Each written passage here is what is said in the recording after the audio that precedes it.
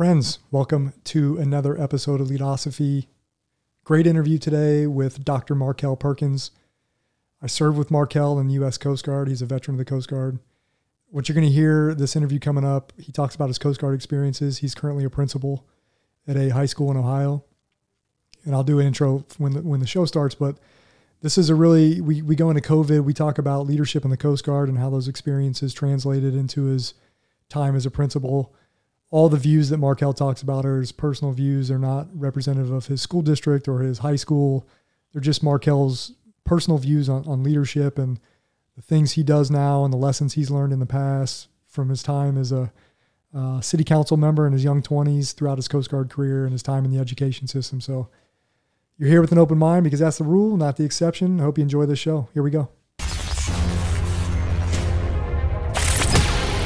Are you ready to permanently fuse leadership and philosophy? Then a word of caution. You are about to enter the fully abstract yet wholly concrete realm of Leadosophy. Our ideas are not always so clear and distinct. To validate this proposition, we welcome the host of Leadosophy, Tim Woody.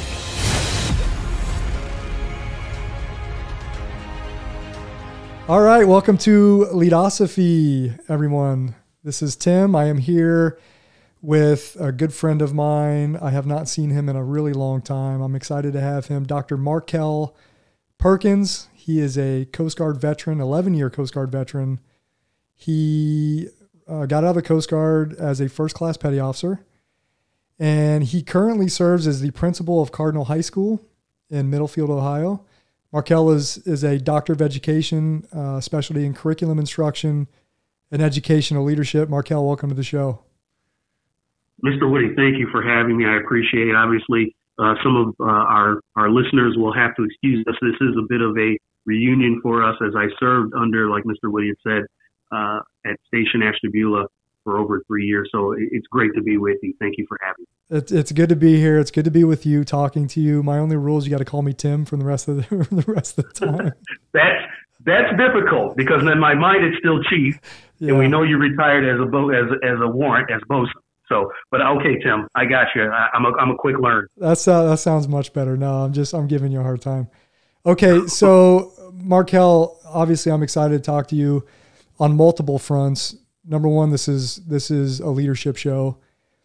I started this show really for selfish reasons. It was my way to deepen my understanding of leadership, kind of in a public way.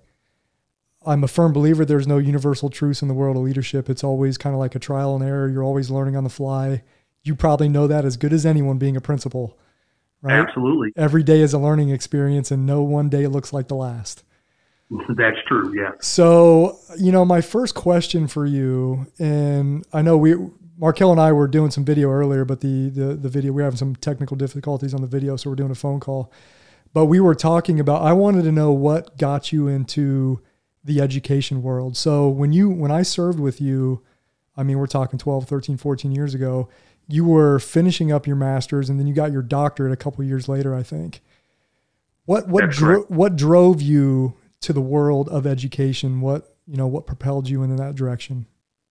Well, the story goes as, my mom was a Sunday school teacher and I'm the son of a Sunday school teacher. So I was able to sit and watch her firsthand develop lesson plans and then actually put those lesson plans into action in the classroom. I was actually in her class and got to see her building the lessons and then her actually practicing them in the classroom. So I got to see how you build it all the way up to actually performing in the classroom. And she loved what she did. And I love Mom. Mom, I love you. And so I learned firsthand how teachers put together lesson plans. That was my very first experience with education. But then you go on and my teachers, I had great teachers growing up, just awesome, caring, loving teachers, genuinely loving teachers. And I mean, we can just go from the very beginning and I'm going to name them, Mrs. Curtis, Mrs. Emhoff, Mrs. McDermott, Mrs. Will, Mrs. Taraski, Mrs. Myers, Mr. Strauss, Mrs. Oglinski, Mr. Tressel. Yes, he is the brother of Jim Tressel. Mr. O'Malley, Mr. Dyke, Mrs. Peebles, Mr. Minnell, Mrs. Craigbaum, Mrs. Stefanik, Mr. Beatty, Mr. O'Malley, Mr. Wright, gym teacher, Coach Johnston from our undefeated middle school team, Mr. Barth, my band director, love you, Mr. Fidali at the high school. So all people that influenced and impacted me in a way that it made me want to do what they were doing. I enjoyed being with them and my experience with them. They put a lot of faith and confidence in me, and sometimes I did not have that confidence if it wasn't for them. And so I wanted to pay that forward and do it. And that's where, I wanted to be a teacher, to pay it forward and do what they did and do what they love, because I love them and I love the profession. So do you see students like that? Do you have anybody that you see that you think they're eating up that instruction and that mentorship? That can you pick that out at the high school level, people that may want to pursue a career in education? Do you have anyone like that? We do. Yes, we definitely have scholars that do go on in education. I think in our senior class, I think we had approximately, I would say, and this isn't a hard and fast number, but I think out of the 80 scholars we had, I think we had probably 7 or 8 that went into the field of education. And they were actually in their senior year, they were working with, a couple of them were working with our SPED instructors who do a great job. And so they got firsthand experience or on the job training just by watching and shadowing their instructors on the job and what it was going to be like, which I thought was just that. So yes, we did, definitely. That's awesome. We were talking earlier before we switched from video to audio. You were telling me about your grandfather who grew up in Mississippi and his experiences, not just in education, but obviously in general, which could not have been easy. Can you talk a little bit about that? Because I think that's really important to talk about and tease that out. It is very important, and I'm glad that you brought it up. It was on our video feed and the out and ins that we had. But my grandfather, again, love you, Grandpa, 92 years old, raised 5 children, and then went on to raise approximately, I think it was 5 grandchildren, probably more than that, and help raise great grands as well. So he's still with us, and I love him. And, just grew up in Mississippi during a time that, African Americans, education was not a premium as far as the social climate down there. So he went to school until he was in the 8th grade, and that was it. He wasn't allowed to go on any further and continue his education. And so immediately after that, he's working out in the fields, driving tractors, and, got to 18 years of age. And I think he's, even now, if you ask him, he's still very disappointed and resents what happened, during those early years. And one of the stories was that he had grown up with somebody, they turned 18, the young lady, obviously she went on and graduated high school, and then some of the men in town were telling my grandfather, hey, you have to, call her ma'am. And he, very, in his way, and in the Perkins way, no, I'm not. Is she going to call me sir? No, she's not. But that's how we do. That's the way we do things down here. And my grandfather rejected that. And eventually, very shortly thereafter, left Mississippi. He went to Tennessee for I think about a year. And worked, in Tennessee, and then moved up to Medina, Ohio, where he met my grandmother. God rest her soul, love you, Granny. And that's where the Perkins family started. But he always, and this was a big deal, education was very important to him, very important. And so he did instill that in us, the importance of it. And he would tell us those stories. And that's part of my motivation as well. That's my grandfather, and I wanted him to be proud of what we were doing as his grandchildren, and continue on our legacy in our family. But, it's just another thing, another motivation, that an influence that made me want to go into education and into leadership primarily. And I know that's what our main discussion is about. Yeah, that's, a phenomenal story. I can't imagine the stories that your grandfather has, man. I just can't imagine. There's a lot. There's really a lot of them, but that's one that all of us knew. We all know that story. Sure. It's almost, I think about, before my grandfather passed away, I got a bunch of audio recordings of him and I talking about World War II. It would be definitely, I mean, you could probably your grandfather sounds like you could probably write a book on his experiences and his life experiences, almost like a memoir, you know? Absolutely. You know, when we had my celebration, my graduation celebration for my doctorate, you know, he stood up and did speak and talked about Jim Crow and actually living through that and listening to that. And it's real, you know, it was real there. And to see the pain on his face, but then also the joy and the love, you know, of his grandchildren, his children, his great grandchildren. It's just amazing, you know, the overcoming of all of those obstacles that were thrown in front of him because he was Black. Sure. And, you know, especially right now, as you know, everything that we've gone through here in 2020, it just makes you reflect on, you know, others in the past and what they went through. And they went through a lot more than what we are going through. But there are some things here, you know, in our time right now that are hot button issues and things that are just not right. And one thing that he always taught us was to stand up for what was right. At the end of the day, always stand up for what was right. Yeah. What better messenger too, right? For that message. Absolutely. Well, somebody that it's my grandpa and actually went through it and experienced it. Sure. Wow. Sounds like a really awesome man. And, I appreciate kind of us going off this track a little bit to talk about his story and his influence on you, because that does have a leadership nexus. You've already said it. It has shaped you as a leader, his mentorship, his guidance, his willingness to stand up for what he believes in, and for him to teach that to you. Right. It's a great point. And I wanted to be like my grandfather. You know, he worked at Ford for 41 years, the one in Cleveland, the Ford factory there. And I think it was plant number 1, if I'm not mistaken. He could probably tell you better. But 41 years, did not miss a day of work, got up every day at 5 o'clock, and I would get up with him every morning. And he would fix himself a cup of coffee, and he'd fix me a little cup of coffee. And I would sit up with him until he left. And then when he got ready to leave and head out, I went back to bed. So I learned a lot from my grandfather, and I am eternally grateful for having the opportunity to spend as much time as I have with him. You know, he's still around, and we're just so blessed and so lucky to have him, and for him to see his great grandkids is just amazing. And I know he loves it. So the story of your grandfather, and obviously your mother and her raising you, and you and I have talked about that. Your mom raised you pretty much. Your mom was a single mom. Is that right, Markel? That's correct. Mom was a single mom, lived with my grandparents, did not move me around. I stayed in one house. I stayed in one school district for my K through 12 experience. And I, again, grateful that she did that. She very well could have tried and gone out and moved us around, my sister and I.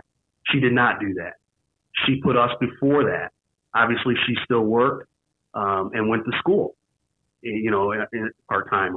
And so, but we were in the same school district. We were in a stable and great community of Berea, Ohio. And again, just awesome that she sacrificed for us and keeping us there. And then you have my grandmother and my grandfather who were there and you know, teaching us how to be productive human beings and be respectful and be civically involved. They very much were involved in the community, and everybody knew our family and knew our grandparents. So you've pretty much, I don't want to foreshadow the answer to the next question, but I think you have kind of unwittingly answered it. So I wanted to know, you have always, as long as I've known you, you've been intrinsically driven, whether it's academics, technical competence, whether driving a boat or any of your Coast Guard duties. So I wanted to know, what is the source of your kind of your self-motivation? What drives you? And is it teachable? And I think you've already answered all of that, but is there anything you want to add to some of that? Because I really want to know, as far as self-motivation goes, maybe for anyone younger listening, is that something that's teachable? You know, and I think you've already alluded to role models can teach that, right? We have role models in our lives and they can teach being self-motivated, find something that inspires you, be passionate, get up every day and go to work, be productive. So do you want to expand on that a little bit? Yes. I mean, I saw it. I saw it every day. In my house, I saw it. I saw it modeled. I saw it modeled in school with my educators who put the scholars ahead of themselves and sacrifice. And so I learned that by watching and by soaking all of that in. I've always wanted to do my very best at whatever I do. So whenever I do something, I always tell everybody, I'm going 100%. I'm going to do the very best I can. No regrets. Okay. So when you go to do something, you put your best foot forward. And then at the end of the day, whatever happens, and the cards are going to fall where they may, but at the end of the day, you can look yourself in the mirror and there are no should-haves, could-haves, and would-haves there. You did the very best you could. And you can hold your head up high with that. But I've always wanted to do my very best, no matter what the job was or what the task was. If I'm taking on a responsibility, a task, whatever project, I'm going at it full bore. And like I said, I've watched it. I grew up knowing, seeing my grandfather, like you said, my grandmother, bus driver for Berea City Schools for 30 years.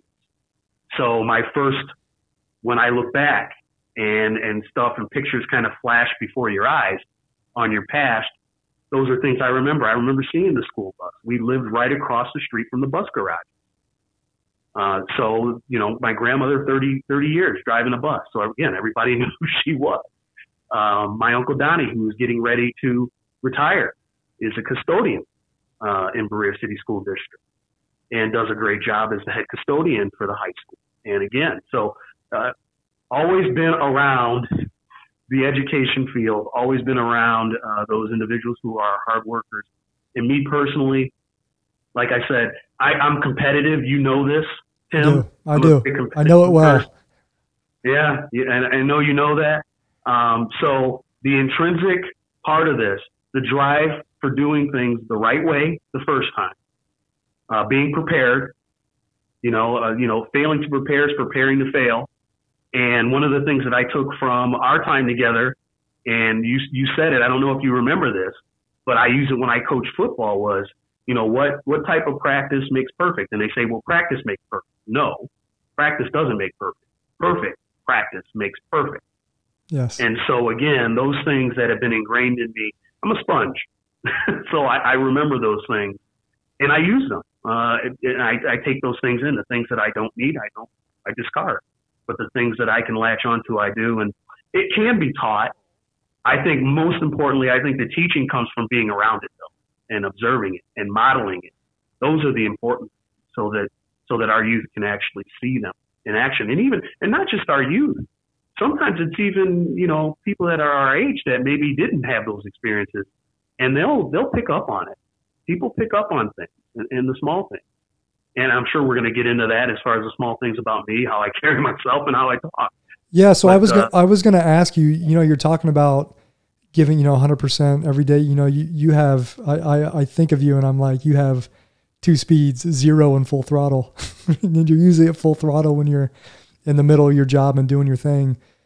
Do you, in your day-to-day work as a principal, do you always think, hey, someone's watching me, my students are watching me, I have to be that role model, I have to give my all every day? Do you think about things like that, or the things you think about? Absolutely, Tim. Very important. Integrity is, doing things when people are not watching. This is not, and I always say this to people, as a school leader, as a leader, as a coach, as a father, when I say something, I mean it. Okay, that's what you're getting is me. Authentic. You're not getting a facade. Right. You're not getting an act. You're getting the real Markel Perkins. That's who you're getting. This is none of this stuff, because some people believe that.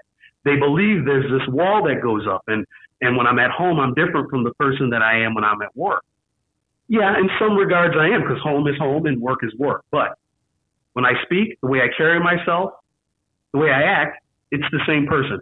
You talk to people that have known me, and I have friends that have known me since kindergarten, since preschool, and they will tell you that I'm that same person.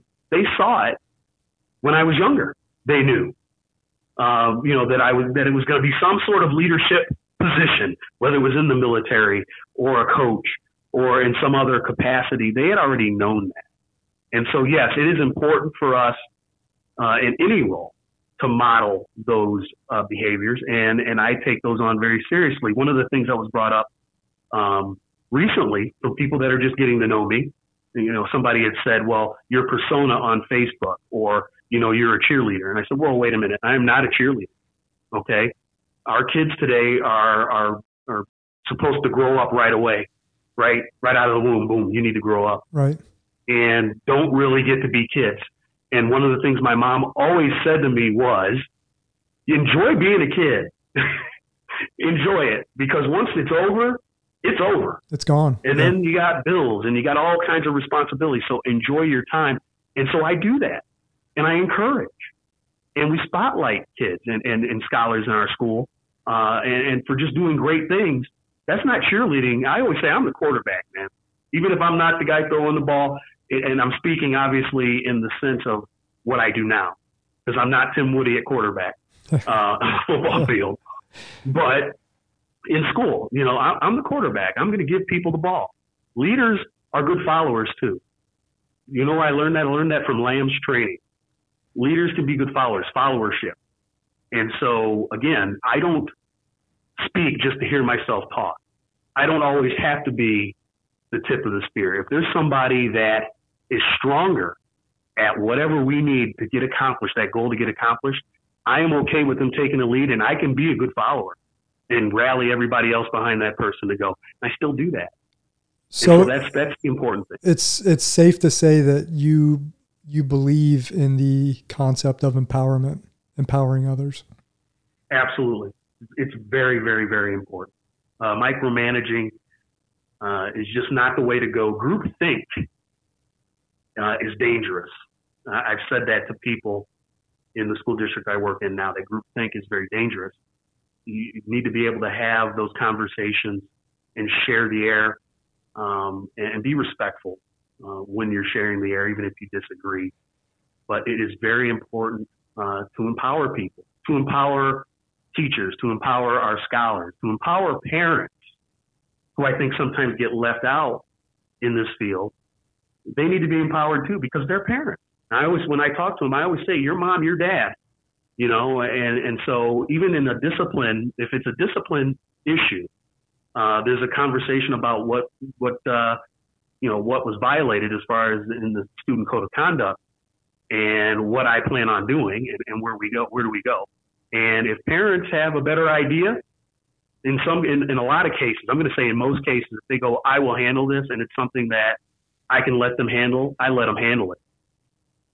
If it's something obviously that is on the higher end where I have to act, and there are those things, there's that line, then I do. But most of the time I am empowering parents.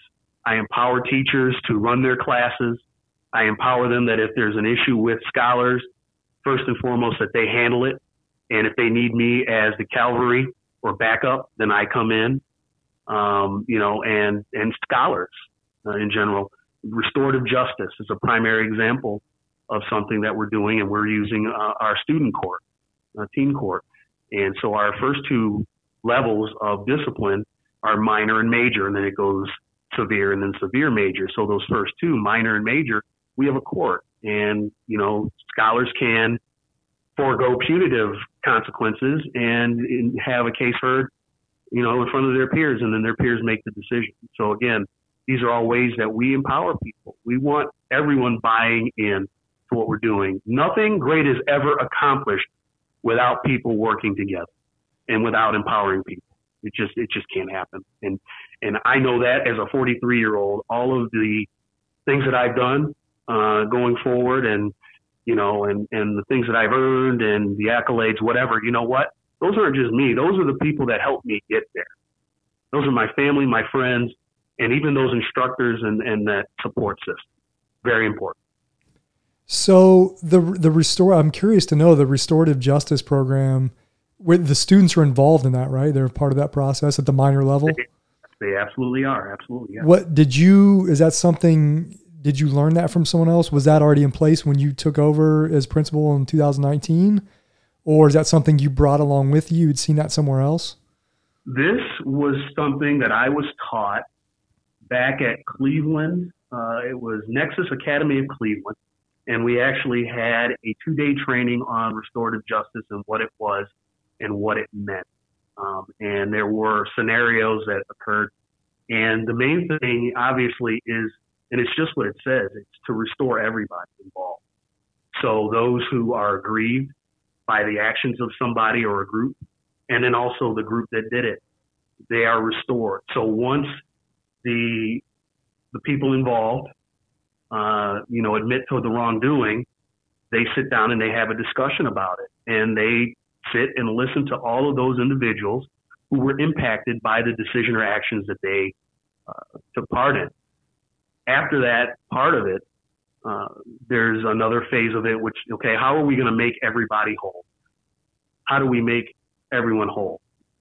And the group collective comes up with, and if parents are involved, scholars are involved, instructors are involved. And then you have a mediator or a moderator. And everyone comes up with a way to restore everybody, to make them whole.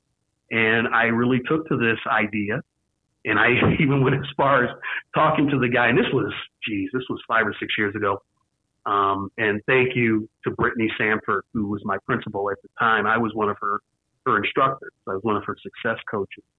But I even talked to the presenter and said, hey, man, if you ever need anybody to go out and train on this, you can train me and I'll go out and I'll do it, because I was definitely sold. There's books out there on restorative justice, and I live by it. Is is it a national thing or state level?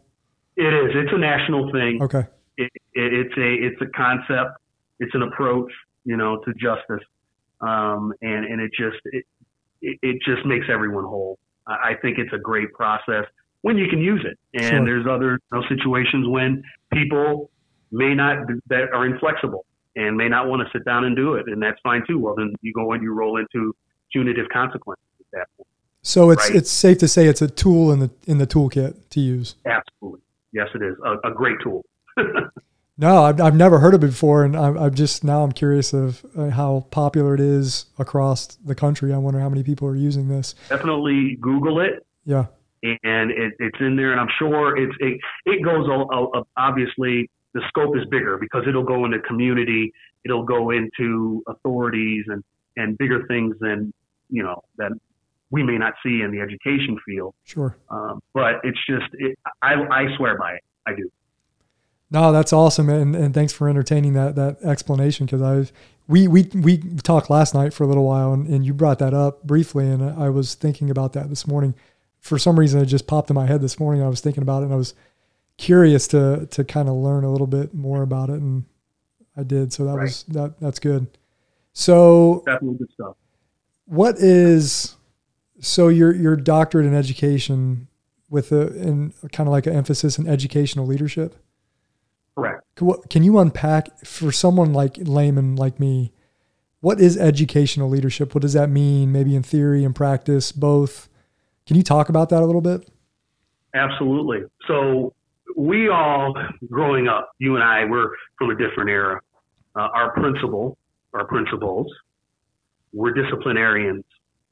They normally handled discipline, and that was it. Very top down, authoritative. Yeah. Yep. Yeah, that was their day. That's all they did. And so now that has changed. And I would say, and I can't give an exact time that it started, but I would say right around, the turn of, to the year 2000. And probably, some would probably say before that, but now it's more instructional leader, driving educational growth from your scholars and your instructors. And it is part of a partnership with those scholars and those instructors to ensure that instruction is effective, that it works. Theoretically, we know the different types of leaders, right? So educational leadership and unpacking. You have authoritative, you talked about that. You have a democratic leader. You have a transformational leader. And I can remember when I first got into, studying leadership, the big thing was transformational leadership. You want to transform. And I can remember that, and I kind of shook my head and went, well, I looked at one, and one in particular that's been going for, I think, the last 20 years is servant leadership. Right. service, right? And so that's my life. My life is service. And so immediately that one gravitated towards me because that's who I was. And, but there's a bunch of other ones, right? There's transactional, there's charismatic. And, I know that there may be a question down the road, but there's all different types of leadership. And guess what? You're not just one. You're not just in one box. You're not typecast. Yeah, okay, that's a great point. I don't I get uncomfortable when people try to say you need to be X, Y, or Z type of leader. I think it's very situational and contextual too, right? It is. There are times when you can be democratic, when you can sit down and have meetings after meetings after meetings.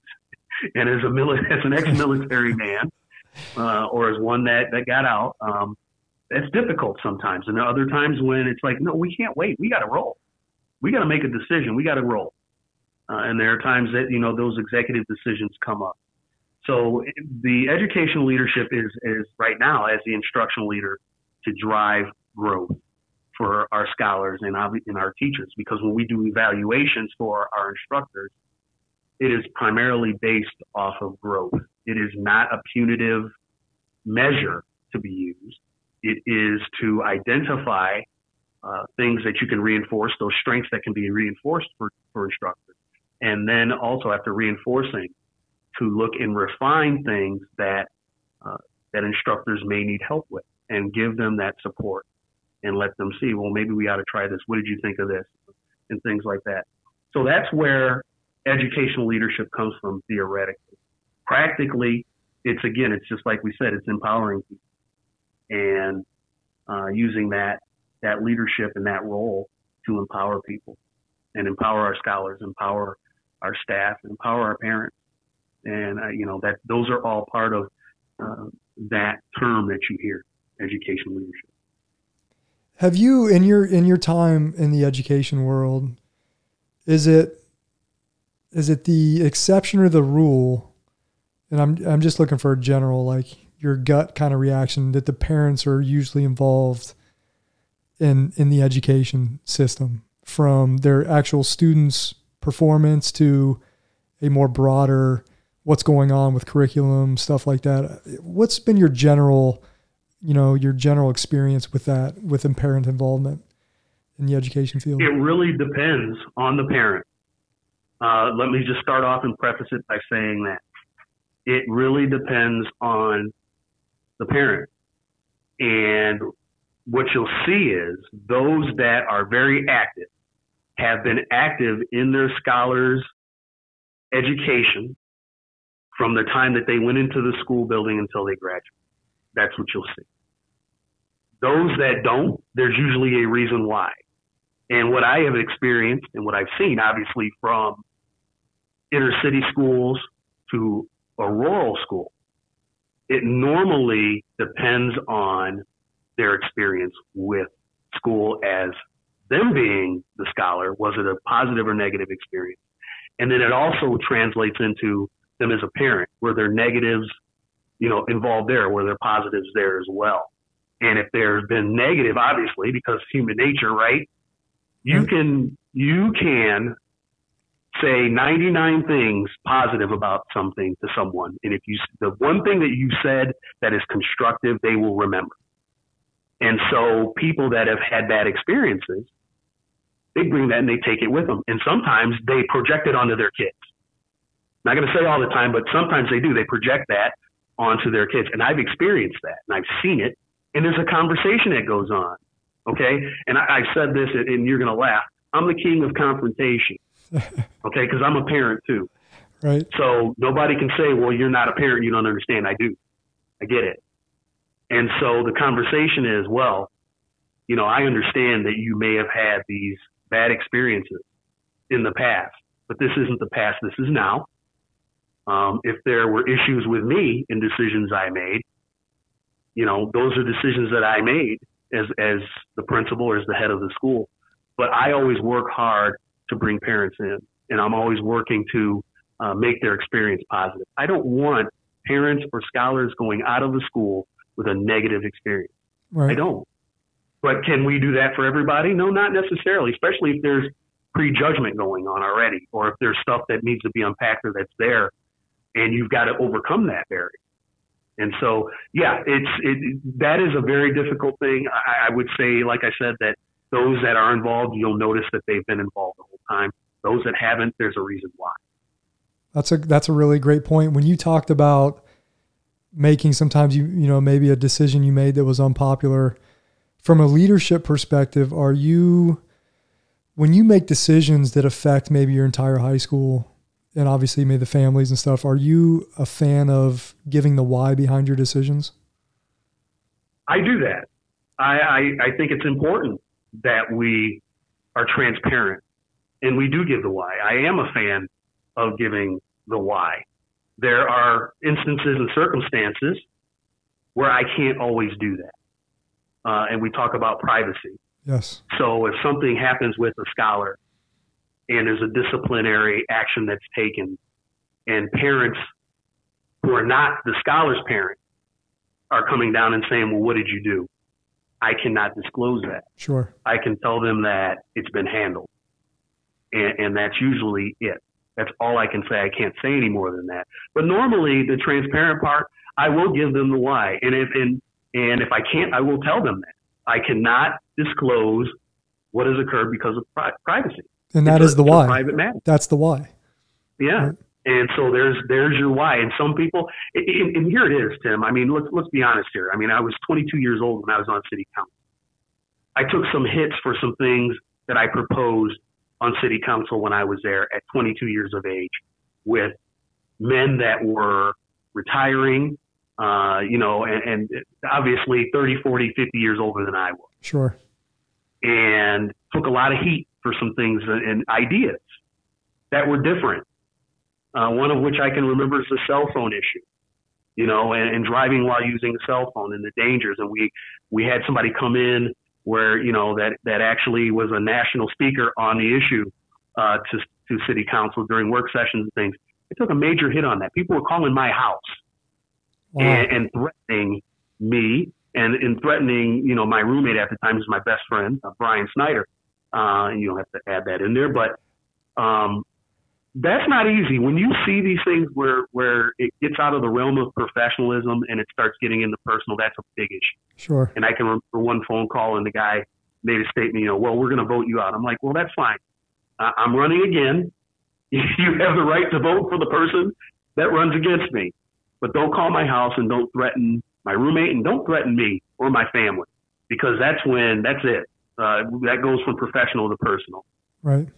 So yes, I am a big proponent of the why, for sure. When you can disclose that information. So I forgot that you were on city council at that young of an age. I remember us talking about that. Yeah. You told me your grandfather was very big about being engaged in the civic process, right? Obviously, for obvious reasons, he would be big on that for his children, grandchildren. So right. Did you start learning things about leadership, good and bad, at that stage, being on city council at 22? Yeah. Well, this is the great thing about it. So I had a class. It was state and local government at Baldwin-Wallace University. It was Baldwin-Wallace College at the time in Berea. Mm-hmm. And the instructor for the course was Mr. Jeff King. God rest his soul. He's gone now. Was the president on Berea City Council. And so his class was amazing, Tim. He took a lot of the issues that were going on in my town at the time, and we discussed them, we researched them, we debated them, and we move on. And that's where I got really interested in local politics, was in that class. And one particular issue that came up was a trash transfer station that they wanted in town. And they wanted to put it on the north end of Berea, which is primarily African American and also, Caucasian American live there, but mainly socioeconomically, not the affluent down toward, the downtown area of Berea and some of the other areas. And I ran on that. I thought it was wrong. I didn't think that we were getting the representation that we needed from our ward councilwoman at the time. And I said, you know what? I'm running. And during a council meeting, I stood up at age 21 and I told her right in front of when the cameras were on, somebody could probably get the footage. And I told her, I am running for your seat. And immediately had a big eruption. People were clapping and of course, the incumbent laughed at it and thought it was a joke. And she lost because I outworked her. And that was a bold move, man. Oh yeah, absolutely. Well, you're 21 years old. Yeah, bulletproof. Bulletproof. College. Yeah, right. But it was all. But here's the thing about it, Tim. The big thing was that, and Mr. King was there. He was at the meeting, and again, he had this smile on his face, and it wasn't a smile of yeah, right, or you don't have a prayer. It was, I'm proud of him. He's going to win. He's going to win. That's probably what he was thinking. Yeah. And it was thanks largely in part to him. My grandfather, when he had heard about it, and I made a decision, I talked to my family. Grandpa at first didn't want me to do it. I think Grandpa wanted me to focus on, obviously, graduating college and then moving out. Now, that first reaction changed because he did come out and start campaigning for me. But at first, he's being, protectionist, probably protect my grandchild from politics because he knew what politics was. Sure.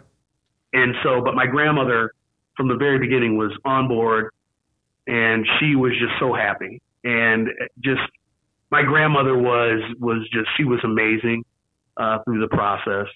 I had John Fazio, my campaign manager, and we did it together. But, a couple of friends I had, at the time, Brian Snyder, Michelle Chekovich. And we did it. We were all college students, right? Going against the machine. And we won and we did it. That's awesome, man. How long were you on this? How long did you serve for? I was on city council for, I think it was about 3.5 years. I resigned my position to join the Coast Guard. Wow. It was time for me to go. I think it was in February, but that was it. I decided, you know what? I was at a crossroads professionally. My son was just being born. And so I was a long-term substitute teacher at the time. That wasn't paying the bills. It wasn't doing enough for me. Sure. So I was like, you know what? This is something I've always wanted to do. I'm not getting any younger. It's time to go. And so I went and enlisted in the Coast Guard. So let me just kind of let me put a bow on the city council experience. So you're having gone through an 11-year Coast Guard career, going through the ranks in the school systems, being a principal now, from a leadership standpoint, do you look on that experience differently now? Are there some things maybe you missed at 22 from a leadership perspective that you can see now at 43? Does that make sense? Am I asking that right? No, that's a great question, Tim. It's a great question. Absolutely. I think at 22 and me being 43 now, if I could go back to 22-year-old Markel. What advice would you give 22-year-old Markel? Yeah, right. The first thing that I would say is you can disagree without being disagreeable. And I think I actually heard that from one of the councilmen that was there, and I wasn't listening to it because I was 22 years old. But also to work with people, to do your best to work with people, understand that that there's going to be some, if you're going to take on some of the things that people want you to take on as far as issues and stuff, that you're pragmatic about it, that you're practical about it, that you understand that there's a process, learn the process, relearn the process, right, and just work as hard as you did when you campaigned. I think we worked really hard during the campaign. And then even after, we worked really hard afterward too. I think at the time I was 22 years old. I was a hot-headed 22-year-old. And 43-year-old Markel would say, slow down a little bit, take on those things and present those things that you can win. Okay. And then the harder things can come along as we continue down this road, but don't take everything on, because what ended up happening was a lot of people would call me with problems, and it wasn't just in my ward. It was all over town. And we want something done about it. Well, then, of course, I would run out, take on this issue, and the people that called me or were complaining and doing stuff, they weren't anywhere to be found. So it was just me taking on the arrows that were coming a lot of times. So by the time I was done, I was tired. Even at that age, it was like, this is not a sprint. This is a marathon. It's that old saying, right? If I had known then what I know now. Sure. Yeah, no, tell me about it. So fast forward, you joined the Coast Guard. After 11 years in the United States Coast Guard, the U.S. military, what did you take away from a leadership perspective and from maybe a followership perspective? What translated well into your current field, world of work? And maybe there might be even some things that don't translate. And I know we talked about sometimes you're like, okay, we got to make a decision. Let's do this. Kind of that military starts creeping back in, but maybe that's not always the best way to do it. So can you talk about what the Coast Guard did for you from a leadership and a followership perspective? Absolutely. From the leadership perspective, the Coast Guard, and you will see in my emails that I send out to staff, students, parents, it's still there. Honor, respect, devotion to duty. When you've done it for 11 years of your adult life, and I know we talked about this, that's part of you. Those are the core values of the Coast Guard for those listeners: honor, respect, devotion to duty. Right, and so they will always be ingrained in me. Like I've stated before, I took those things that I learned in the Coast Guard and the things that I needed to continue to grow as a person, and the things I didn't want, I discard. So the primary examples are this, that, and as a 43-year-old, I can say this, sometimes it's lonely being a leader. It's just lonely. It is. Because, people will second guess it. But again, as long as you are doing the best that you can, you are prepared. And we talked about preparedness, doing your homework, right? And holding yourself accountable. You can look yourself in the mirror. Okay, leadership is not in a vacuum. It will never be in a vacuum. And again, I always go back to that team concept, because in the Coast Guard, you really are a team. You really are a team. And the responsibilities that you have thrust upon you as an E4, as an E3 even sometimes. A very junior enlisted person, a lot of responsibility, right? Very, very important. And the training that goes into it, just the training that goes into those jobs and those important jobs. That's what made me who I am as a leader today. And I learned a lot. I learned a lot. There were some things that happened that, it just did not work out after 11 years. And you get to that point, it's like either you keep going or you're done. Right. And we got to that point because I still had a love to be an educator. But the important thing is that, it's a team concept. I think people say that and they don't really understand what teamwork is about unless you're working a buoy deck and you mess up or you step in the wrong spot and you could seriously hurt or injure somebody or kill somebody. Life's the greatest teacher. Just by your actions. Right. Or going out on a SAR case and not knowing where you're going or not understanding or not doing all the homework of your AOR, which, obviously when you sit on a board, you have to, because if you don't get certified, right.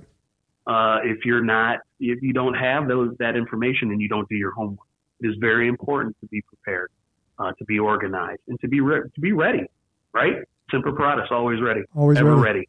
And so those are things, again, where what we do right now, and I'm looking at it from my perspective in my current field, we meet a lot. We meet a lot. And at some point, and I'm usually that person, it is okay. We've exhausted this. We've exhausted the discussion. We've had it. We've rethought it. We've done everything. We're not group thinking here. Right. Let's move. Right. And so there's always that. And following, hey, like I said, I'm a good follower too. Good leaders are great followers. That's a great they point. understand it. That's a great point. They understand what it's like to get in line and go. We may not always agree on things, and I think for the most part we did when I was stationed with you. But you also gave us the opportunity to speak up. There was a time and place for it, and there was a way you do it. And so I'm still like that, and I think some people get frustrated with that because there is a time and a place.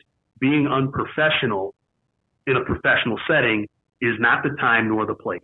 You Right. always praise in public and then have constructive criticism in private. Sure. You do not go after people personally when it's something professional. And so again, there's all those things that come up in what I've learned. And the military bearing part, Tim, I'll tell you, I've worked for, I'm trying to think how many superintendents I've worked for, I think 5. And there was one in particular that called me militant.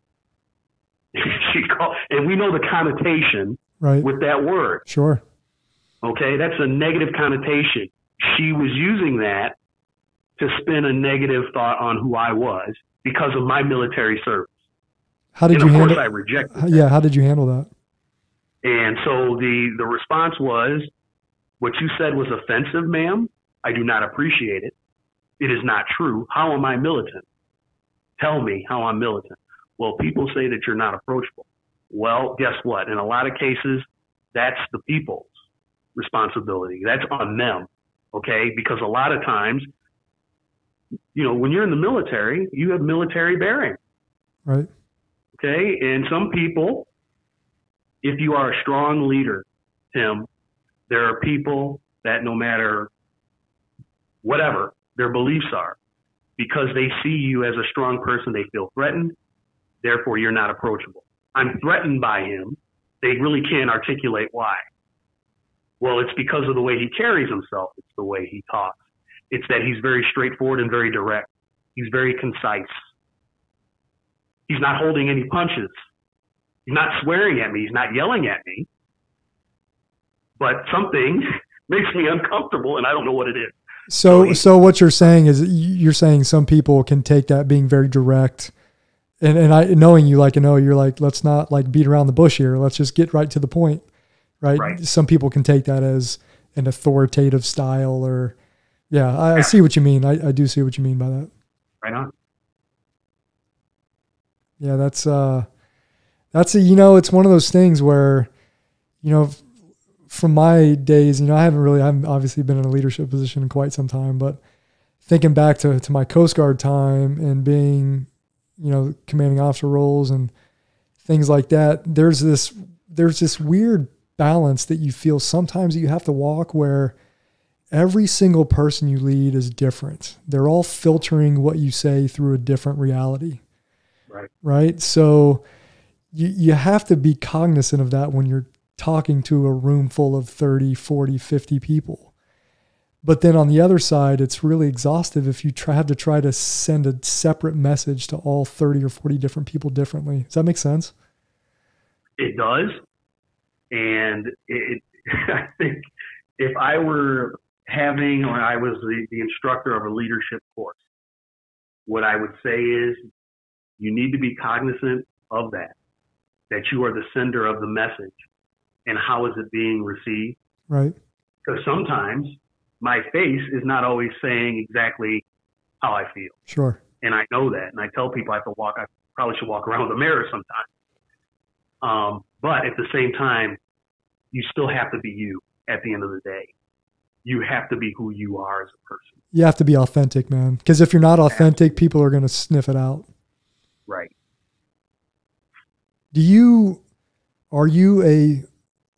So my philosophy background, are you a fan of self-reflection? Do you self-reflect a lot? Is it something you try to do, incorporate that into your leadership, kind of whatever, daily, weekly? And I don't mean maybe something deliberately, but just, do you spend time in reflection and does that make sense?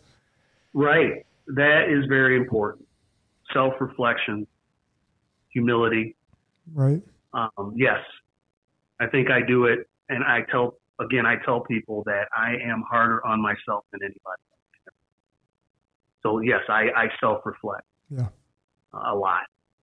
Sometimes over self-reflect. But it's important. I think if you care, if you're someone who truly cares, you'll have a tendency to over reflect. Maybe not to a fault, but you'll definitely second guess I think maybe your effect on people from a relationship standpoint. You know what I mean? Right. Well, it's also a check. Yeah. It's a check on who you are as a person. It's a check so that listen, if you believe you know everything about everything, in a certain position, job, whatever, then it's time to get out. That's a good point. That's a good point. Because you're not growing anymore. We talked about that. We did. And you know how I love movies and I love comedies, and I quoted Tommy Boy and what his dad said, about the expansion of his factory. Either you're growing or you're dying. There ain't no third direction. It's a dynamic process, man. Never static. Yeah.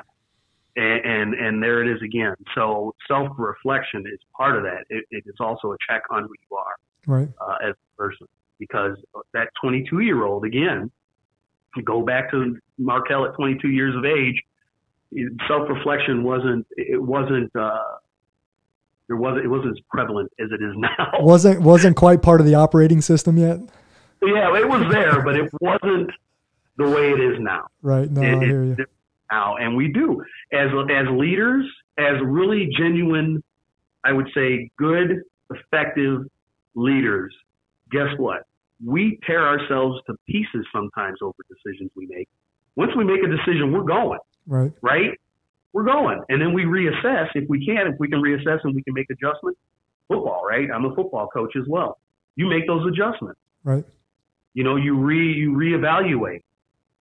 And you look at, in our mission, right? When we were doing missions, we would reevaluate what our numbers were. The red, green, yellow. Right.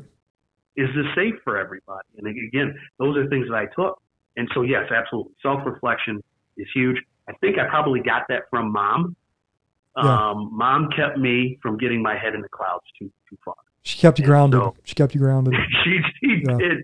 She definitely kept me grounded, for sure. Yeah.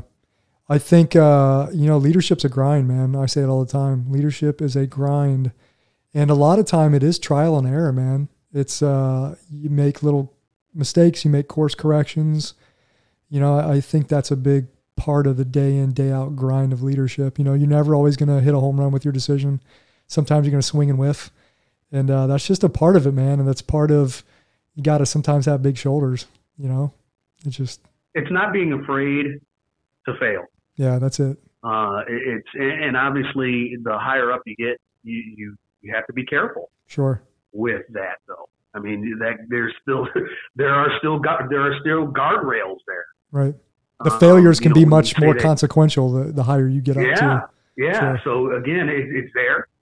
But at the end of the day, once you've made a decision, if you've done your homework, if you worked your butt off, again, I've lived by that, I'm going to make sure that my charts are up to date and my track lines are correct and redo those and make sure that they're good to go. That is those are Coast Guard or Navy sailor terms, nautical terms. But they are also in life. Are we going the right way? Are we doing the right thing here? Right. Looking to make sure that our decisions are up to date. There's a lot going on right now. Right. And there's a lot of people that are armchair quarterbacking. I stood up in front of the National Honor Society 2 weeks ago, and there were two things that I said. I said, one, it's lonely being a leader sometimes. So get used to that. It's okay. It is all right. It's good to try to build that support group, and you should, but just know that it's going to be lonely because people will guess and second guess everything that you do. You can't be hung up on it. The second thing is sometimes you got to be uncooperative. And I said, this is the only time you're going to hear the principal say this about being uncooperative. But it's not a bad thing to be that way. The reason that our country has made it this far is because we were uncooperative in a lot of things we did that made us get past and shed some of the things that we were doing. Right. When we were occupied by Britain, we were uncooperative with the taxation and some of the other things that were going on, right? Right. Civil rights movement, same thing, uncooperative. right? And fast forward to 2020, things that happen, people see it, and people are out voicing their opinions and their concerns. And so it's important to those two facts, I think, going forward. When you give a speech like at the National Honor Society, the parents are there, right? They are. You know this when you are crafting your message, because I know you prepare to give a message like that to the students.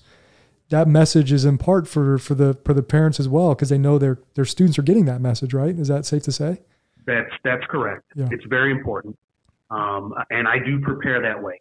But what I would say is let's just we'll go back to the case in point, the example of the National Honor Society. What I try to do is to make it a conversation and a discussion. Right. So the discussion, when I was up speaking to the parents and to the scholars, I was speaking directly to the scholars, and saying, "Hey, I'm gonna have a conversation with you all here right now." And I turned and I would look at them and have this conversation. They were positive. The speech was positive. But yes, I'm fully aware. And these are things that you learn in politics as well when you're, know the crowd you're speaking to. That's a big one. Know the room you're in. It's like public speaking 101, right? Yeah, the room you're in, and just be ready. And kind of craft it that way. And it was, the very first thing I opened with was I wasn't a member of the National Honor Society. My son was. Yeah, my son is too. And I go, and you guys are talking about 4.3s and 4.4s. And I said, there were some C's that I got in high school that I was damn proud I got those C's. Right. Those were I worked my butt off for that C, and I'm okay with that. And you should be okay with the accomplishments that you all have achieved. Sure. So yeah, got some laughs. No, that's good stuff, man. I can imagine you up there giving that speech. I wish I was in the room. Right. Yeah. And here, you know what? Here's the thing. Here's another thing. I'll make this.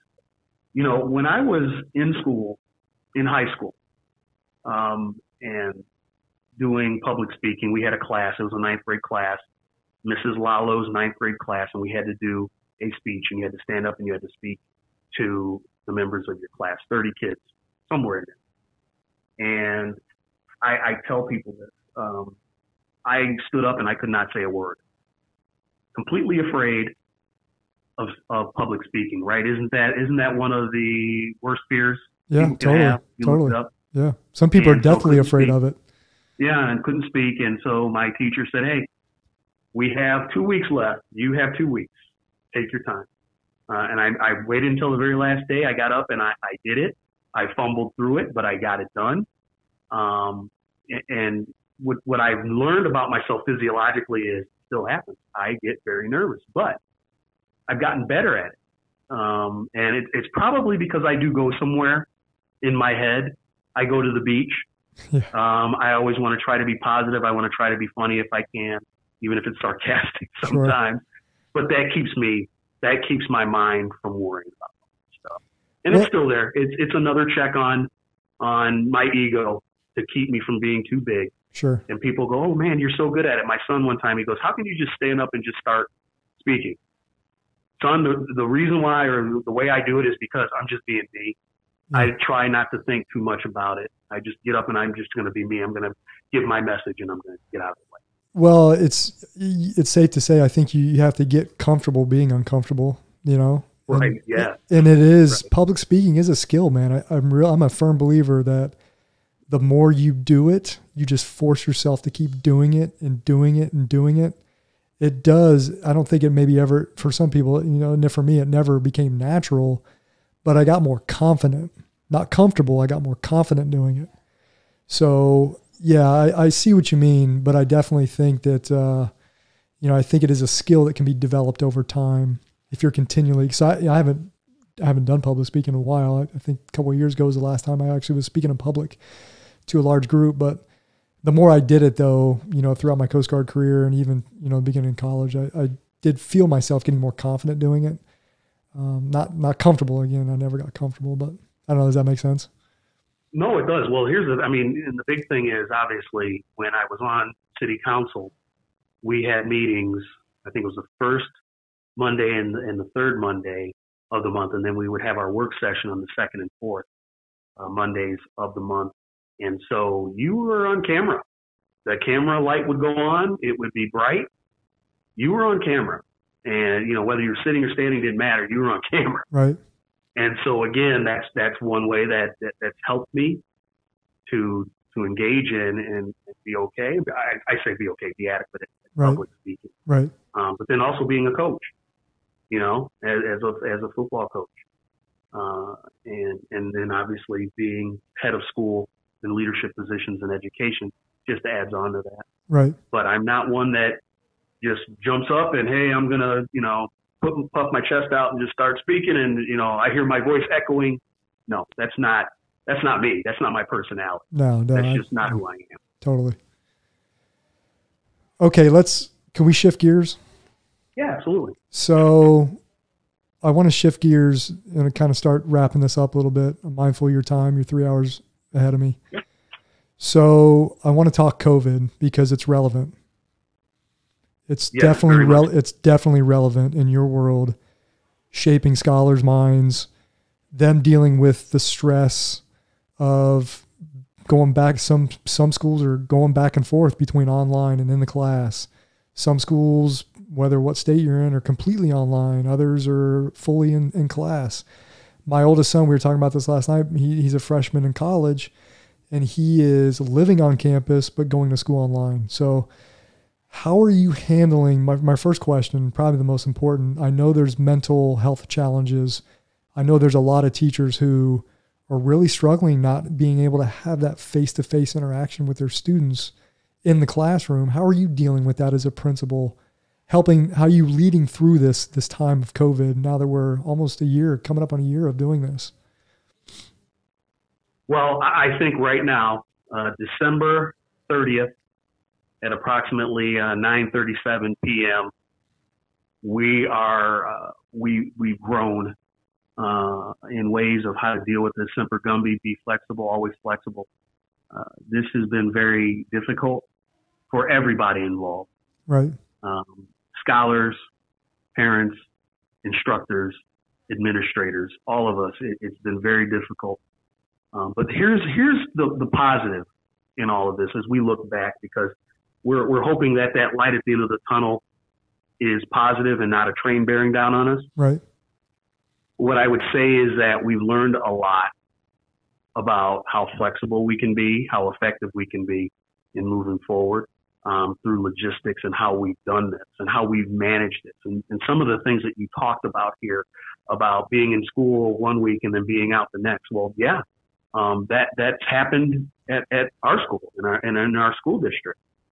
Where we started off at the very beginning of the school year at the end of August.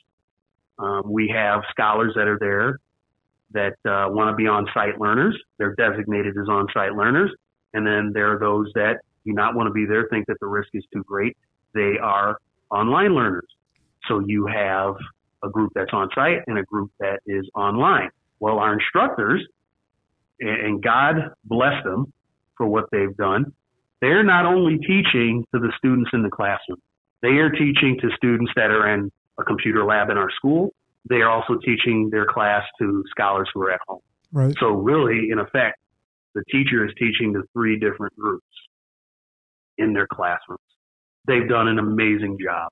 That's tough, man. A lot of adaptability and flexibility. Absolutely. And they have done this job and have done, their commitment is just, it's priceless. It's amazing, the job that they've done, but they've done it with very little complaining. Okay. We worked on this, March through May, our logistics for this thing, because we heard on a Thursday that Monday we were going to lock down and we were going to be out of school. Our staff did a great job to muster up everything, get everything organized on Friday and speak with our scholars. And then we were ready to go on Monday. And we did a good job of that. So then, the attendance thing obviously was a big issue for us, because once the kids went home, some of them thought, well, that's it. I don't need to do anything. So we fine-tuned that in the summer, and we had a plan coming in for the fall, which has worked very well. Logistically, again, you have your online, your on-site, and you have students that are in lab. So our maximum size of a class is 18 in every class. So you can have 18, and you can do your social distancing with your masks on, and limiting the amount of people in one space. The difference, so if you have 30, right, that difference, those 12 would be in a computer lab, and they would still be doing work. They would still have access to their teacher if they needed to speak to them afterwards, but they're not physically in the classroom on certain days. We have black days and red days. So Right. the days that they're out, like if they're out on a Monday, they're going to be in class on a Tuesday. Okay. So there's alternating, but they're still there. So those scholars will still, the families that want to be in school, they're still in school. We've had situations where, yes, we've seen numbers go up. And just recently, right before break, numbers started to creep up a little bit. And I said, you know what, I made the recommendation to the superintendent. We can do this. We can go remote for the last couple of weeks of school. Right. And I think we should, because it will slow things down. It will mitigate anything that's happening.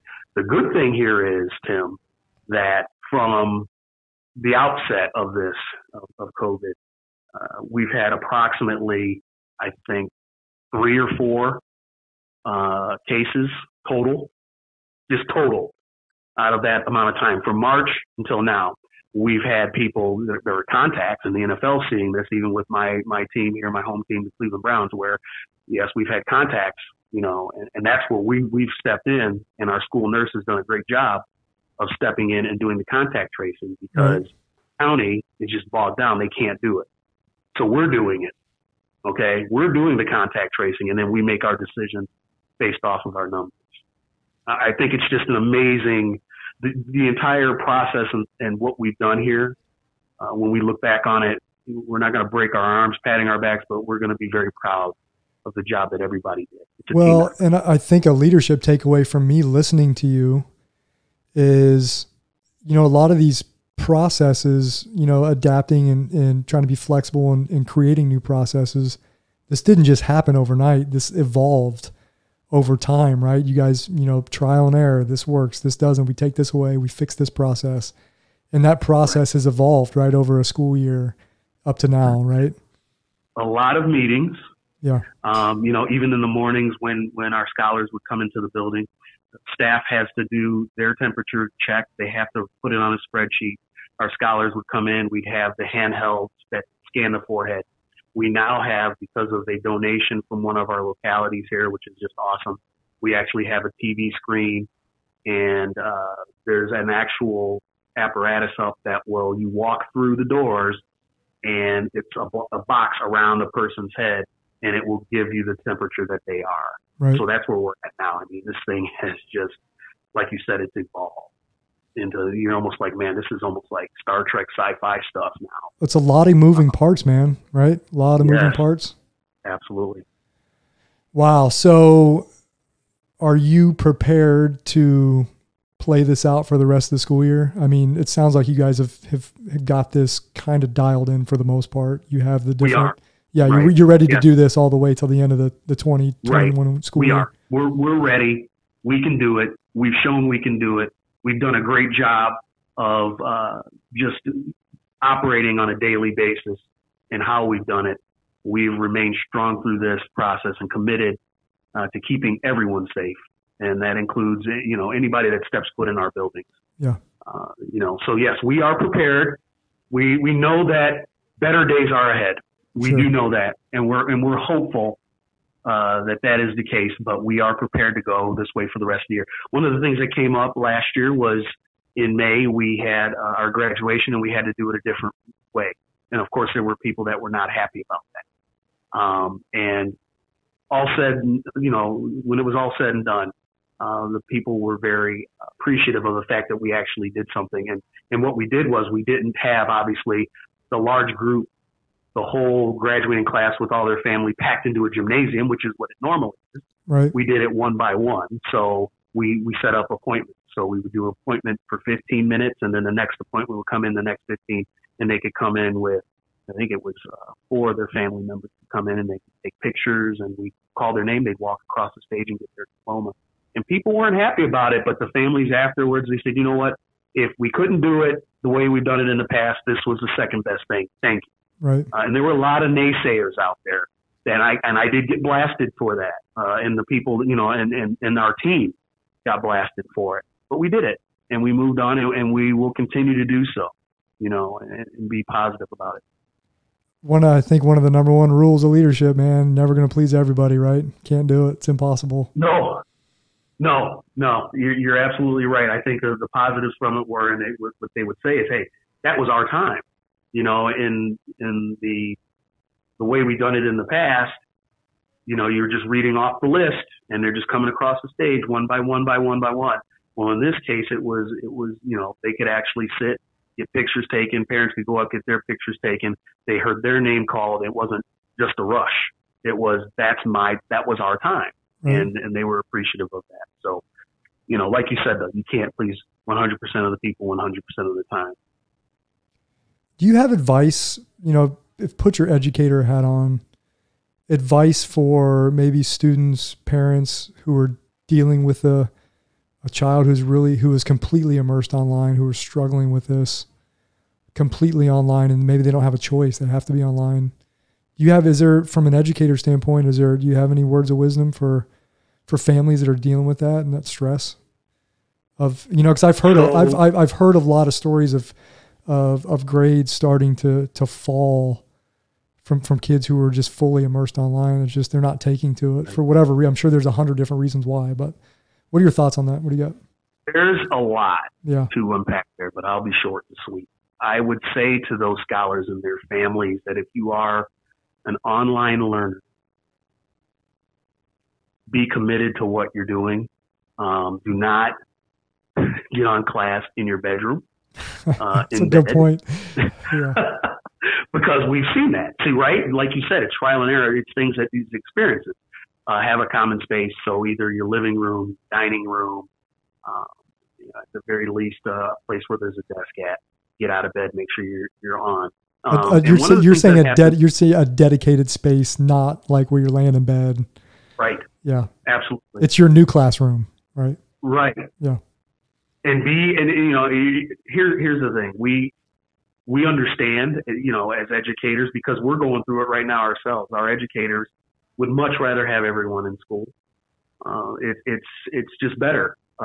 There's a lot of hidden curriculum in there when they're in school. That hidden curriculum is the social aspect of it in a lot of cases. And so we know how difficult it is because we're living it too.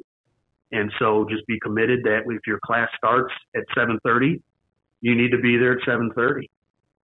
And go about your day for those classes that you have, making sure you're there for those classes and you're doing the work and you're putting in the hours. Don't, do it for 5 minutes and then you're off. Make sure you're putting in the time to get it done. It's going to help in the long run because we know, like you stated, Tim, that there obviously are disadvantages to this through attendance and then also through grades. And so we are going to have to make that up. Once we get out of this, somehow we've got to get our 9th grade or let's say our 12th grade students. They may be at an 11th grade level, depending on what the curriculum is and what content they're in. We've got to get them back where they need to be. Okay. 12th graders are leaving. So that's not a good example, but 11th graders, sure, 10th graders, sure, or 9th, and they're so forth and so on. So we've got to make that up. We will, and we will start looking at that. Like I'm always one to kind of take the initiative to start looking forward. Obviously, we have a plan, like you said, right now. We're going to work our plan. We're going to get better at our plan. But then we're also looking at, okay, after we come out of this and we emerge, stronger, we've got to get our kids back where they need to be, right, academically. And the state can't just flick on the light and say, okay, everything's fine now, go back. No, we are going to have to, remediate. There has to be remediation. Our instructors know that. They already know who our identified scholars are that are going to need it. And so we will address it when we get to that point. But the main message to our scholars at home is to stay committed and know that we are here to help. A lot of times they're isolated, so I always tell them to either call or email. And there are a good contingency of them that will every day, which is good. Sure. And we want that. We want that to continue. And we do have, a therapeutic behavior specialist that's able to actually help us academically and on the social emotional part.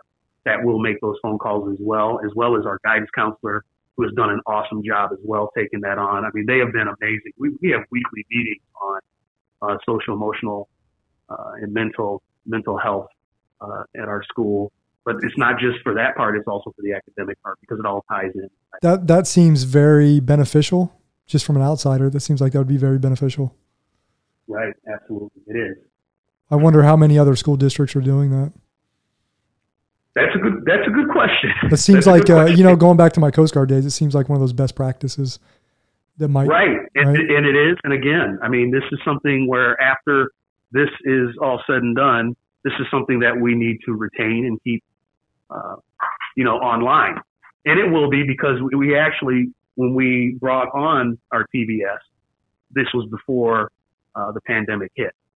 So it's something that will remain, but it's very important, especially nowadays. It really is, in having our conversation. And then with the fact that you have teenagers who have been, in some cases, isolated in their homes, haven't left or have very rarely left their homes, don't have a lot of social activities going on, in their lives. Now, I will say that what we've tried to do, and my goal and our goal as a school district, and especially at my high school, at our high school, is that this year we were going to make sure that our activities, if we could operate safely, we were going to do everything like it was a normal year. Right. So all of our athletics have been in place. All of our clubs have been in place. We had a play that we did, and the director of the play, he just did a great job. He did it it was almost like through a Zoom platform. So it was online. Wow, that's got to be tough. Yeah, you could sit in the comfort of your living room and watch this play. That's awesome. And he was able to do this. And so we're going to do the same thing for our spring musical. It'll probably be the same way, hopefully. We're hoping that. I'm going to strongly encourage that. Sure. Well, man, I hope for you and your colleagues and for the students, not just in the state of Ohio, but just all across, everywhere, man, not even just in the United States. This is going on all over the planet. So I hope for the young minds, I hope they can someday get back to getting that social interaction, because, it's kind of what I obviously talked to you last night. It's because it's not just the academics, right? It's also just that social networking. It's that dealing with personal problems in school and having to overcome those challenges and get through it and work through it. There's a whole just life skills, not just the academic stuff, right? Right. And the whole thing is that those resources are there, right? And so what we've attempted, and like I said, I mean, we have the county programs here in our county have done a great job and done just an amazing job partnership-wise of engaging us, coming in and working in our schools with our families. And they will go to homes if they are, invited by parents. They will go to homes. And do it as well and engage, so that our families, our scholars, have that support that they need. It is important for us to get back, but we will get back in due time, and we'll get back safely. When we do get back, obviously this is not something where, this pre-COVID, post-COVID thing. There are going to be some things that we learned here that we're going to implement. It may not be on the level we have them now. But there are things that we can do to make sure that everyone is safe. And that mental health part it's very important. It really is. And that was the reason why I wanted those social, those activities, the athletics and the social groups and things to continue on, even if it was through Zoom meetings or Google Meets, to have those, we really should. And if we could do it safely, and that's what I stated, and we all embraced as a staff that we would do it. If we could do it safely, we were going to do it. Two things I admire about your leadership traits, your character traits: optimistic, yet a realist. And I think you have to be able to sometimes blend those two, right? There's time to be optimistic, but you also have to be very real about the challenges, and hopefully you can turn those challenges into opportunities, right? I think you're type of, knowing you're the type of person that will get those challenges, the challenges associated with COVID, and look for opportunities anywhere you can, right? To build, turn weaknesses into strengths. Does that make sense? Did I say that right? Yeah, absolutely. It's very important. And growing up in a very liberal household, One of my favorite presidents, and I actually visited his library, was Ronald Reagan. And my grandparents obviously would say something different about him. Sure. But as a kid growing up and hearing his message was optimistic. It was very optimistic, but it was strong. It was very direct. It made you feel good about who you were. And so as a leader and watching how, and obviously depending on what your political leaning is, but I'm an independent.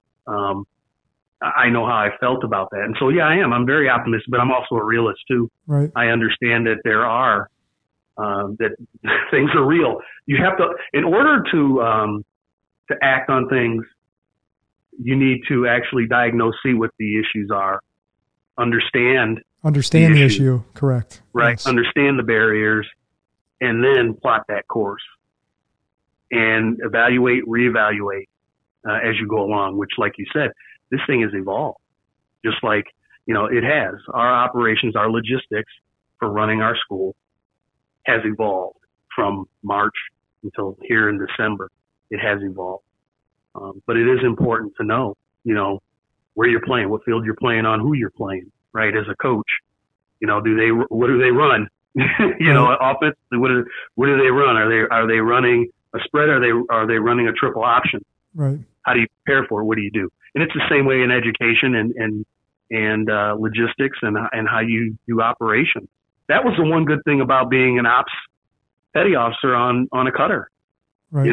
I had to do all the logistics for that stuff. Operations petty officer. Yeah. Yeah. I had to load all of the charts in there. I had to make sure all the charts were matched up paper-wise, make sure that everything was good to go in the track lines and the logistical part of fueling, port calls, and all of that. So that all helped me become the person I am today, the leader I am.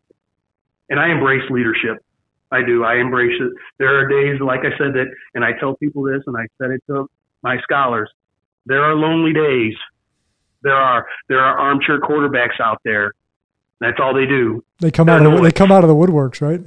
Oh yeah, they're noise though. To me, they're noise. Yeah. All right. There's a goal here. All right. And the goal is your success, right? It's your success. It's to make sure that we give you what you need to be successful or to get out when you graduate, to go out into the real world and be successful and be productive. And I think one of the things that we talked about last night, the core values, and ours is pride. We have pride, being productive, respectful, involved, determined, and empathetic.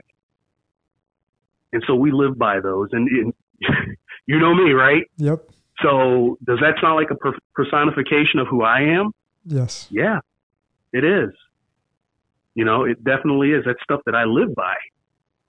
So that was, when I was looking at interviewing for this job and came out and interviewed for it. When I saw that, I'm like, that's me.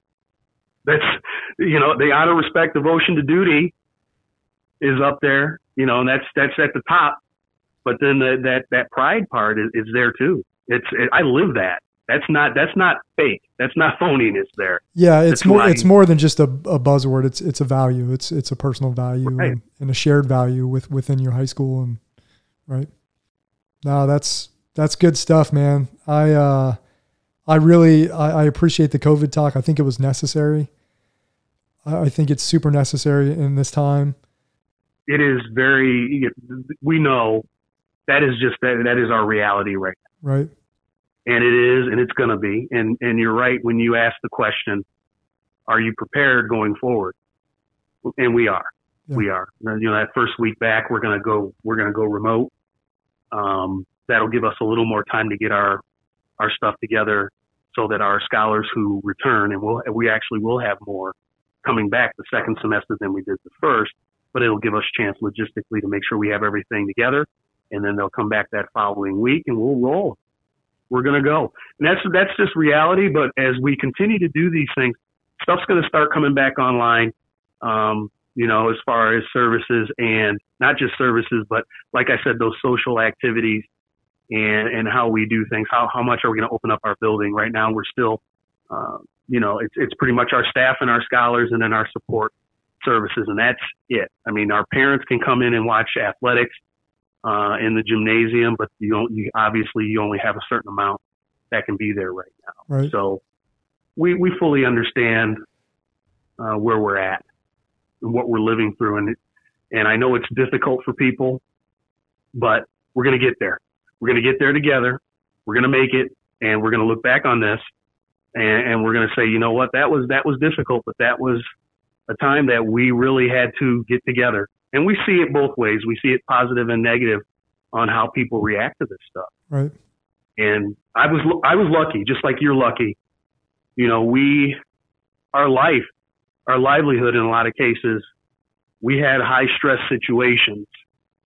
And like you said, you didn't know what was going to happen from day to day. Right. So that prepared me for what's going on now mentally. It helped me in who I am and how to react to these things, which are difficult. It's not easy for anybody. Well, and I think you hit it just a minute ago. You have to understand where you're at to start planning and where you want to go, right? It's just like fixing your position out on a boat. You can't go to a destination unless you know where you're starting from. So it sounds like you have done a great job, and I'm sure the Coast Guard definitely played a role in helping you prepare, being in the mindset, right? It's a mindset, right, of always seeking to understand where you're at as a leader, where you're at as an organization, so you can plan the way forward, right? Correct. Absolutely. All right. So I am, it's 10 o'clock your time. I have one last question. Not a question. Yeah, it is a question. Do you have a sea story? Do you have a famous Coast Guard sea story? Sea story. Maybe it has a leadership nexus. It doesn't have to. It does. And I'm glad you asked that question. Let's end it with this. So, Station Ashtabula, get a call about a vessel that hit a break wall, and the vessel, according to the person who was the owner of the boat, was damaged beyond repair and had sunk. And he was giving us, kind of letting us know where he was at, which he had stated was Geneva State Park. So we got our crew together. We're ready to go. I'm the coxswain. I'm also the leading boarding officer on the SAR case. We start heading for Geneva State Park, look at the light, and we're in contact with the person on the boat. I guess they had called in, and maybe it was a cell phone, maybe it was those flip phones that you had back in the day, right? Right. And we're getting closer to this thing, and I'm like, there's nobody out here. And so then I asked the person that had called it in to tell us exactly where they were. They were disoriented, obviously. I mean, you hit a break wall, you're disoriented. And so then they came back and said, hey, the characteristics on this light is alternating white and red. And I said, that's not Geneva State Park. That's Conneaut. Which was quite a distance away. Quite a distance away. Yeah. Turn around and let's put it down, put the hammer down, and let's go. So we got out there, and obviously they were bloodied. All three of them were bloodied, and we had already called for the paramedics, and families were there when we got them on board, and we got them on shore safely, and to the paramedics and to their family. I think the message in this, again, we talked about knowing where you are. Right.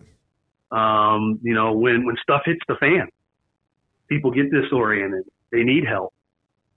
And so, again, knowing where you are, doing your homework, hey, tell me again, what are your surroundings? Where are you? And that helped us in executing that mission. Proud of the group that went out that night. But that was my story. That was the one case that will always, when I'm probably leaving the planet, that's one that will probably flash before my eyes. I'll see that one, along with our football games on Fridays. Yes. And those championships that at Buffalo there. The hallowed grounds of Buffalo, New York. Yes. I remember absolutely. And a good time as my diminishing skills the last time I played when I was playing center. Yep. That was us trying to relive the glory teenage years days in our 20s and 30s. That's it. And just like I said, I mean, people ask me about my experience in the Coast Guard, and that unit, that community has a special place in my heart because of the experiences I had with the people there, with the command there, yourself, Dennis Smith, right? Yes. And some of the others that were there, and I can name them. We had a good cast of characters. Good cast of characters. Yes, it was. Yes. But again, I mean, I had such a good time there. And I mean, when you're going from, I had just made E4 when I got there. So I was really an E3, but got there as an E4 and I left there almost making E6. And so again, spent a lot of time there and, just getting all those quals finally. I didn't think I'd ever get fully qualified there and move on and do some other things and have that responsibility that you and the XPO placed on me. And that's what I try to do, Tim, is, I mean, there are people that are in education and teachers will kind of scoff at administration because they're two different things. And right. It's the dark side sometimes, right? And so what I decided to do, and again, I go back to my principal, Brittany Sanford, who's a principal at Nexus Academy at Cleveland. When I decided to become or go into administration, she did an awesome job getting me involved in the day-to-day and what the job was about and those hard decisions that were made. So I got to see firsthand and very actively involved. It wasn't just, I'm going to mentor you and talk to you and sit down and you're going to study this stuff. No, it was, these are things that happen. These are decisions you need to think about how you're going to handle them as a person. And so I do the same thing. I've had one that, he's doing the same thing that I did. And I've brought him in on a couple of things where the book stuff is the book stuff, right? But sitting down and listening to conversations with the scholar, opening up the handbook, talking to parents, how would you handle that? What would you do? Would you have done something differently? You used to do that as the OINC at Station Ashtabula. So it all kind of ties together. Yeah, I tried. Yeah. No, that's good stuff. I am going to close it here, man. I am super grateful for your time. And I have a lot to reflect on. I always say Leadosophy is about deepening my understanding of leadership. And I think you have given me a lot to chew on, to ruminate on, as I like to say. A lot of good information. Thanks for sharing some of your personal stories too. I know, some people aren't really comfortable about doing that, but I think you definitely opened up and showed me how that made you who you are. I mean, as a person, as a leader, as a follower, you can't talk about any of that stuff without talking about some of the personal stuff growing up and evolving into who you are today. So I'm grateful for that, for you doing that and taking the time to do that. Well, I appreciate the opportunity to speak to you. I appreciate you inviting me to speak about leadership. Very important in my life. That was one thing my mom always brought up to me growing up, that, that I was going to lead in some capacity. I was going to be a leader. And I heard it a lot. And like I said, a lot of my friends will tell you, yeah, he was. Sometimes obnoxiously that guy, but I was. And I appreciate the opportunity to speak with you this evening. I appreciate our time. Again, this is sort of a reunion for us. A little bit. But I do appreciate our time that we served. It was a pleasure and an honor serving with you.